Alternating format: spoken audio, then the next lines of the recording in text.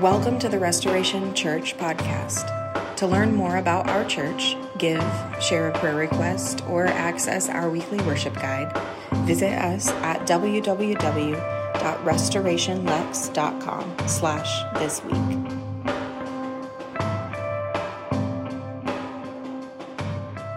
As most of you know, I have two kids. My wife and my son, my oldest son, are at the Bengals and Steelers game in Pittsburgh this morning, and I am here because I love Jesus. And so I just wanted everyone to know that. But he's up there. They went with one of his friends and his mom, and he's in sixth grade. It's a wild time right now to be a dad of a sixth grader. And one of the things as we navigate parenthood right now is his growing access to the outside world and his access to the internet and knowing how to protect him but also not smother him. I mean, there's lots online, but not just the stuff you would imagine. There's just the growing awareness of the world as it is. There's the growing awareness of the evil that we see in the world around us. There's often a world that is not kind and not just, and a world that is often filled with things that are scary for kids to come to terms with for the first time. I remember as we were coming back from vacation in Florida this past September, we stopped at the Legacy Museum. I'm actually wearing a Legacy Museum sweatshirt today. It's where you learn about everything from slavery to mass incarceration, Jim Crow, everything. And watching my sixth grader wrestle with and see up close the evil that the world can bring about, the legacy of all sorts of things, white supremacy, and see up close and personal some of the greatest atrocities that our country has ever experienced before. It's hard knowing as a sixth grader how to talk to him about school shootings. It's hard to navigate the world as it is, as I said, without smothering or making him fearful of the world out there as it is. How do you lead your kids? I know you probably have these conversations if you have kids as well, in ways that are not passive, but also ways that aren't driving them to be crippled with fear. And I use that word evil, I don't use it lightly, put it that way, because it's certainly a word that is misused, it is weaponized. It's also a reality that is minimized and often avoided as well.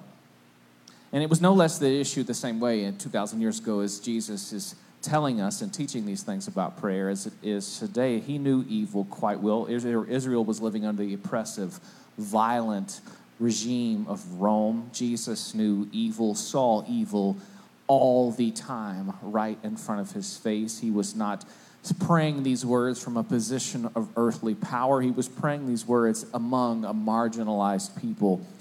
And he teaches us with that in mind to pray and lead us not into temptation, but deliver us from the evil one. This is how the Lord's Prayer closes. And I wonder, I hope you wonder why evil in this world drives us to do these things other than pray. What we should do, how we should respond to evil, Jesus says, is to pray for deliverance, to pray that God would save us, to pray independence. It's a prayer that teaches us that we need deliverance. It's a prayer that teaches us that we have a deliverer. Now you may wonder, why does Jesus teach us not to be led into temptation? That's a strange thing to pray. Well, we have to understand the full counsel of Scripture here. James 1:13 says, no one undergoing a trial should say, I'm being tempted by God, since God is not tempted by evil, and he himself doesn't tempt anyone. So there must be something more at stake here. There must be something else going on here. And it can be found in what is often lost in translation. In the Greek, this word for temptation, it's really best translated as trials. I love the NRSV of the Matthew 13 words here. It says, and do not bring us to the time of trial, but rescue us from the evil one. I think this is a closer translation to what Jesus is actually teaching us to pray. God, don't lead us into these seasons of trials and struggle. Instead, God, clear a path for us away from this hardship. God, in the midst of an evil world around us, deliver us. But maybe also we need to ask, who do we need deliverance from? In his introduction to Screwtape Letters, C.S. Lewis, he wisely states these words: there are two equal and opposite errors into which our race can fall about the devils. One is to disbelieve in their existence. The other is to believe and to feel an excessive and unhealthy interest in them. And he's speaking specifically about Satan and demons here, but I think this applies to the larger picture of evil and spiritual warfare. We are all in danger of both a modern, very secularized apathy that is detached from reality, or on the other side, a very religious, paralyzing, over-spiritualized fear of what is in front of us. We need together as a church, and this is why I'm really, really sober-minded in teaching this for our community here, we need spiritual sobriety about what this actually means for us.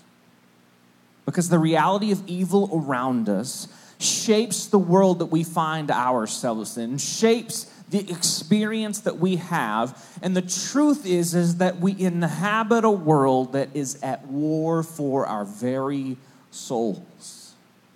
That's a sober outlook that is true about where we actually are. It's not an outlook that avoids it with some sort of modern apathy. It's not an outlook that cowers in fear because of what is around us. No, we have to understand we inhabit a war zone, and the war is for our soul. And it's a battle that for us is not always very easy to see, is it?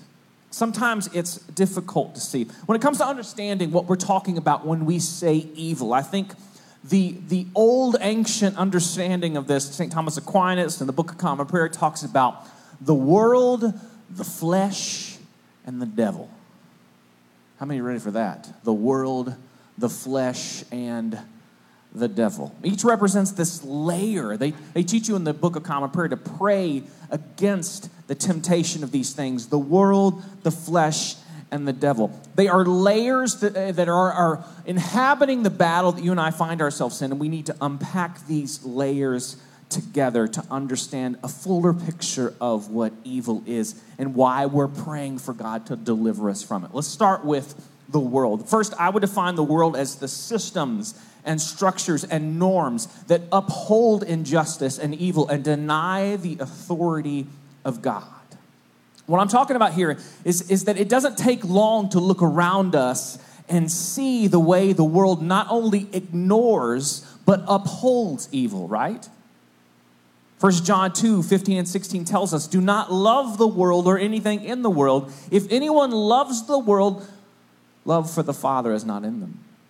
For everything in the world, the lust of the flesh, the lust of the eyes, the pride of life, comes not from the Father, but from the world. Now listen, it's important with this language to understand the Bible is not telling us not to love people. That's not what this is talking about.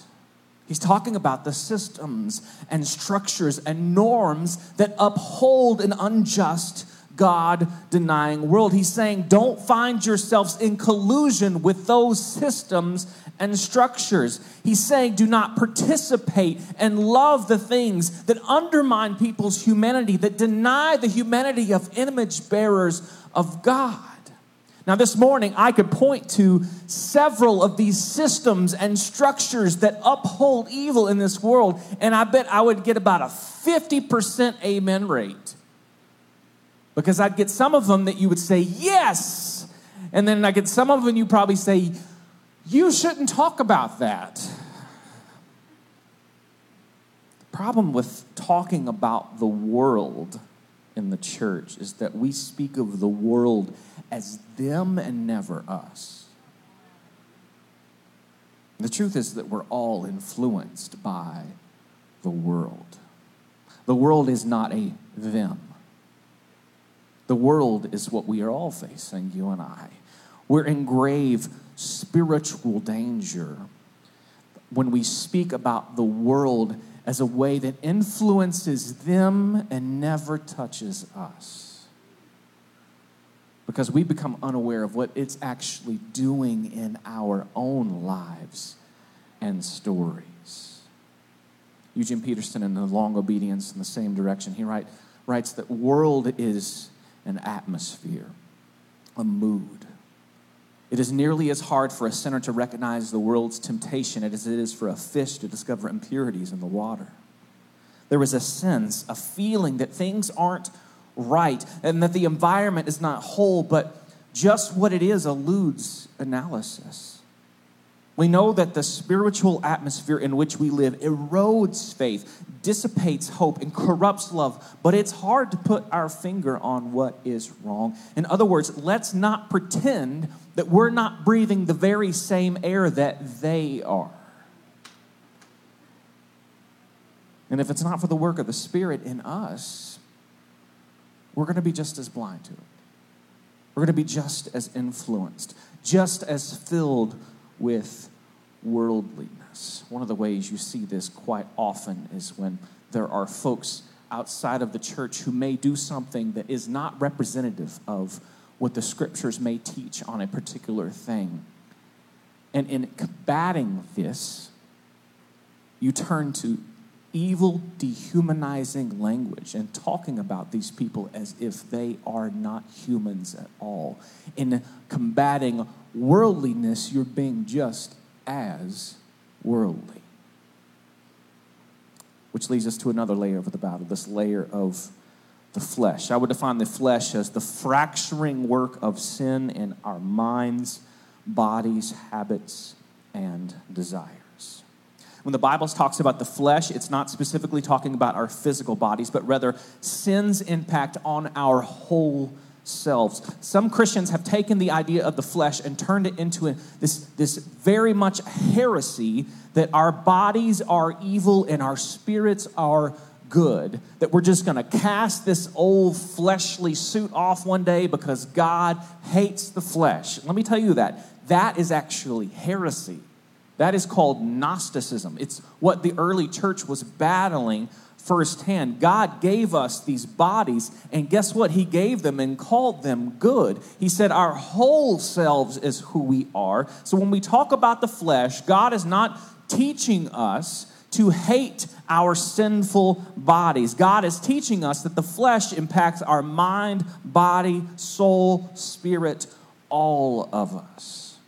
Our flesh is corrupted. Our minds are corrupted. We experience physical, mental, emotional, relational. Everything is impacted by our flesh and by sin's fracturing work in these places.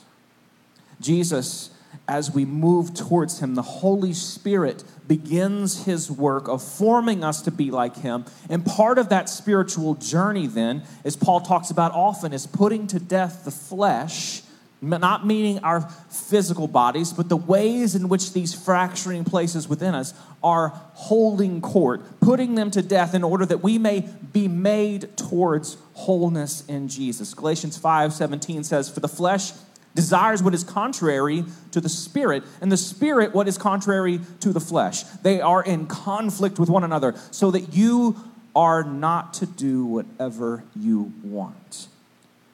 But hear me in this too. This is so important in talking about the flesh. The Spirit of God, his number one goal is not just to get you to stop sinning. The aim of the Holy Spirit is wholeness. Sin causes fractures. Wholeness in Christ is what the eradication of sin actually brings. We're putting to death the sin that is within us, not just because we're dealing with sin, but because God wants us to be whole. Because sin breaks apart what it means in us to be image bearers. And by the Holy Spirit forming us and shaping us to be like Jesus and putting to death the sins of the flesh within us, we're being formed into something more than we could be on our own. We're being formed into the image of Jesus. And by his grace, by his Spirit, this is a process that is happening to the very moment we breathe our last breath. If it's not, then we may not be following Jesus. I mean, if you stop growing, if you stop being formed, if you stop putting to death the flesh and becoming alive in the Spirit, what are you doing? You don't graduate to something more. You're always in the process of being formed into the image of Jesus. And sometimes this experience that we have in the flesh, let's be honest, sometimes this is outside of even our own choice. Sometimes the effects of sin are because people have sinned against us.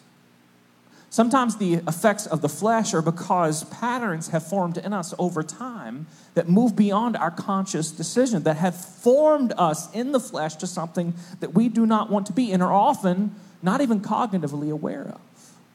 James K. Smith writes, to recognize this is to appreciate something about the mechanics of temptation. Not all sins are decisions. Because we tend to be intellectualists, who assume that we are thinking things, we construe temptation and sin accordingly. We think temptation is an intellectual reality where some idea is presented to us that we then think about and make a conscious choice to pursue or not. But once you realize that we are not just thinking things, but creatures of habit, you'll then realize that temptation isn't just about bad ideas or wrong decisions. It's often a factor of deformation and wrongly ordered habits. Anyone who has ever struggled with or understands or walked with people in addiction knows this to be true. Sometimes sin has so deformed our minds and habits that it has made us in the flesh things that we do not want to be and sometimes don't know how to control. Not always because we're making those decisions consciously, but because in the flesh we have been formed in this way. So we talked about the world, we've talked about the flesh. Finally, we come to the devil. The old devil, as I heard a lady say one time. The devil. I like that. When I talk about the devil, what I mean here is Satan and demons who seek to lie, steal, kill, and destroy. I want to stop right here and just say on your worship guide and restorationlex.com/thisweek, there is a link to a documentary that is on YouTube called The Unseen Realm that gets into topics around this spiritual realm and specifically Satan and demons that I would love for you to look at. It is fascinating. I can't get into fully what we would want to get into on this topic in particular, but it is a fantastic documentary. It's free on YouTube that you can watch, so check it out. So, talking about Satan, he is a spiritual being who led a rebellion with other fallen angels against God, after which they were thrown out of heaven. That's what the scriptures say. And what I first want you to know and make sure you know very well is that Satan is not equal to God. There is often this really, really corny meme that gets passed around Facebook of like Jesus and Satan arm wrestling. Have you seen this meme? You know what I'm talking about? It's so tacky. First of all, it's a very, very Caucasian Jesus who has used a lot of product, and then he's arm wrestling Satan, who is just like every, horror movie Satan of all time, as if it's like this is the battle. Satan is not equal to God. The scriptures do not present Satan as an equal yin-yang experience of God. That's nowhere close. This is not like that. Satan is a created being. He is not all-powerful. He is not all-knowing. He is not omnipresent. And we massively misrepresent reality when we present Satan as somehow equal to God. It's just not the case. And yet, Satan, we understand, is our enemy. But in that, Satan is also, we need to know, a defeated enemy. Because of what Jesus has done on the cross, his days are numbered. When Jesus returns, he and his demons will be cast into darkness for eternity and will be no more, once and for all. And the world will be cleansed on that day when Jesus returns of all evil and death. And yet in his defeat, we need to understand that his aim remains the same. He still comes to steal, to kill, and to destroy. the people of God and the purpose of God. That is happening. He is still active in this world, both in ways that we can see and in ways that we cannot see. In the scripture, he's given many names. He's called the tempter in Matthew 4:3. In Matthew 12:24, he's called the prince of demons, the god of this age, according to 2 Corinthians 4:4. 1 John 5:18 calls him the evil one.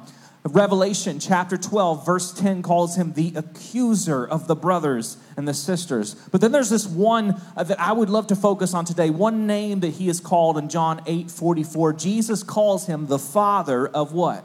Lies. The primary strategy that the enemy has in your life is lies. More than anything else, it is lies. Because his power is limited, because his time is limited, his strategy is simple. If he can get us to believe lies about God, if he can get us to believe lies about ourselves, if he can get us to believe lies about our neighbors, about reality itself, we're doing the job for him. We live out of those lies, and he's already won because we have believed what he's told us. So I want to talk about this morning, because we need to hear and take seriously when lies are being spoken to us and over us. The enemy's primary strategy in our life is to lie. And it's not if you're experiencing this. The question we need to have as people in spiritual sobriety is, how am I being lied to? How am I being spoken to in ways that contradict the will of God? We need the Holy Spirit's discernment and understanding and being able to know when we are hearing lies. I'm going to give you this morning as we close at least 3 ways you can know you're hearing a lie from the evil one. First, it's a lie. Is it contrary to the witness of Scripture and to the character of Christ? Notice, I did not say, does it go against the Scriptures? I did not say, does it go against the Bible? I have news for you this morning. Satan knows the Bible better than you. In fact, when you look at the Scriptures and see his temptation of Jesus, what does he do? He uses the Bible. Guess what Satan still does? He uses the Bible. He loves to wrap his lies in religious language and scriptural references. He still does it. He knows how to manipulate the Scriptures against us. He knows how to twist them into lies that destroy us. And so it's not a matter of whether it contradicts Scripture, but does it undermine the actual character of Christ that we see in the Scriptures. Because if we understand the Bible, as we've taught so many times around here, through the lens of Jesus, we understand that the lies of the enemy are given to be both contradictions of the Scripture and against God's character revealed in Jesus. They are undermining the character of Christ. They are calling us into religious lives that look nothing like Jesus. That's what happens when Scripture is contradicted. My friends, I hope you know this, how often Satan and evil uses the Bible to do his work. So we need to know, not just is it contradicting Scripture, is it calling us away from the witness of Christ-likeness in Jesus? Secondly, is it driven by shame and accusation? Remember, Satan is called, like we heard earlier in Revelation 12, the accuser of the brothers and sisters. Because if he can get us believing accusations against ourselves, if he can get us to wallow in shame and fear, or if he can use our mouths as people of accusation, as people of shame, as people who drive others into fear, his job is done. There is a massive difference, I hope you know this, between the conviction of the Holy Spirit and the accusation of the enemy. One of the most important things we can do as we grow in Christ is learn the difference between the conviction of the Spirit and the accusation of the enemy. The conviction of the Holy Spirit leads to freedom. Accusation of the enemy leads to cycles of shame. I'm telling you, I've been convicted of sin many times before, and often it is painful to walk into that conviction, but guess what? It feels like an invitation into freedom by someone that loves me and not an accusation of shame. God does not use shame to change you. Shame does not change you. Shame can only push you downward. When God brings conviction by His Spirit, He does so to bring freedom. The work of the Holy Spirit is a gentle invitation out of the patterns of sin into the wholeness of Christ, and not just using the Bible to shame you into fear. Is that clear? The enemy loves to whisper these lies of shame and accusation with just enough religious self-righteousness attached to it that you can almost think it comes from God. But that's not the Holy Spirit. God does not use shame and accusation because Jesus has taken your shame. Jesus has borne the accusations of your sin, and you now have in God's Spirit freedom. And finally today, one last question. Does it inhibit you from loving your neighbors and enemies? This is an important question for our time because Satan is a master manipulator of Scripture. As we've talked about, he knows how easy it is to weaponize the very Scriptures that we preach to demonize and dehumanize our neighbors and our enemies. We see this over and over again when evil, again, is always them and never us. The enemy wants us to see our neighbors, see them as the personification of evil. But the Bible makes it abundantly clear that there is no them in terms of evil. Ephesians 6 says, "For our struggle is not against who? Flesh and blood, but against the rulers, against authorities, against powers of this dark world, against the spiritual forces of evil in the heavenly realms." Who is the enemy? The enemy is the enemy.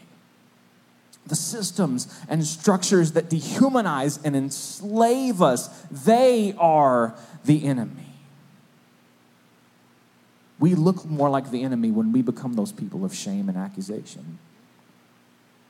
We look more like the enemy when we dehumanize other image bearers of God.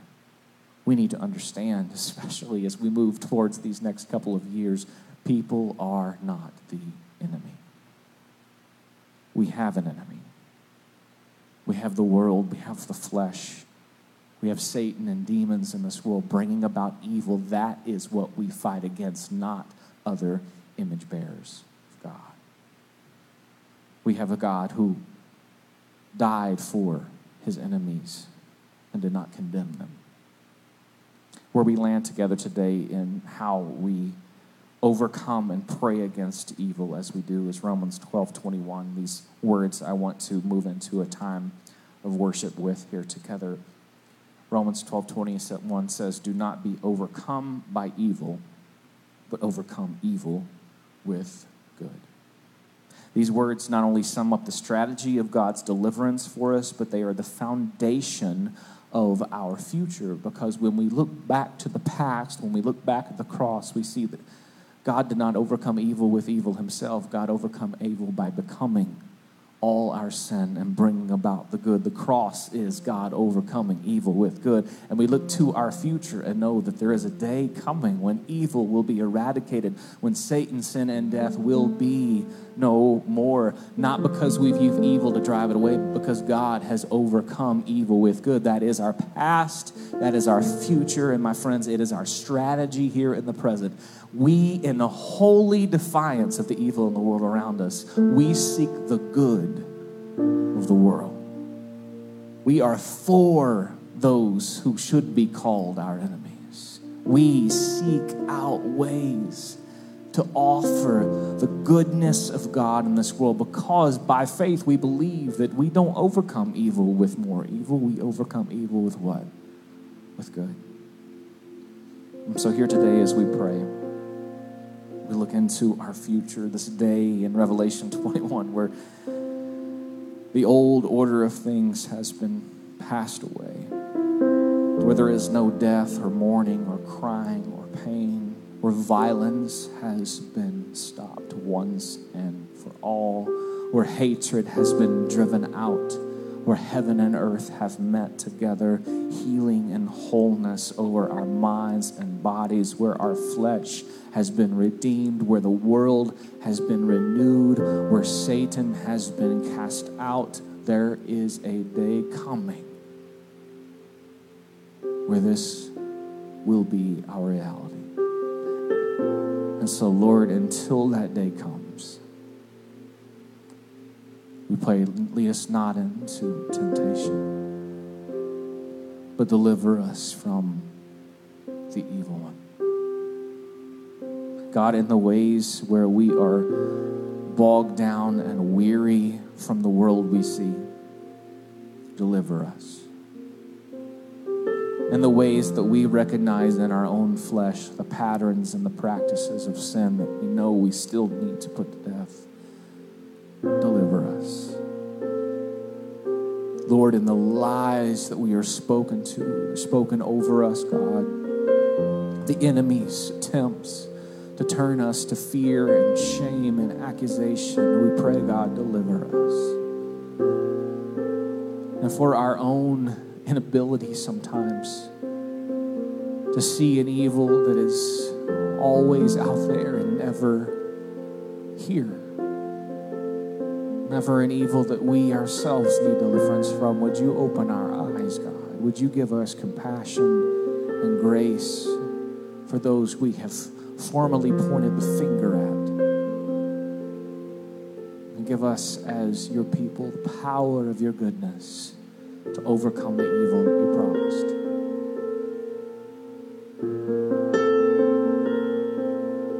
God, it's heavy sometimes out there. That's why we pray how much longer we sing this song, because it's heavy sometimes. But you carry that weight. You say, take my yoke upon you and learn from me. So God, in that worldly weariness that so many of us carry, in the mourning and crying and pain that is our present and not yet our future, meet us here. Deliver us.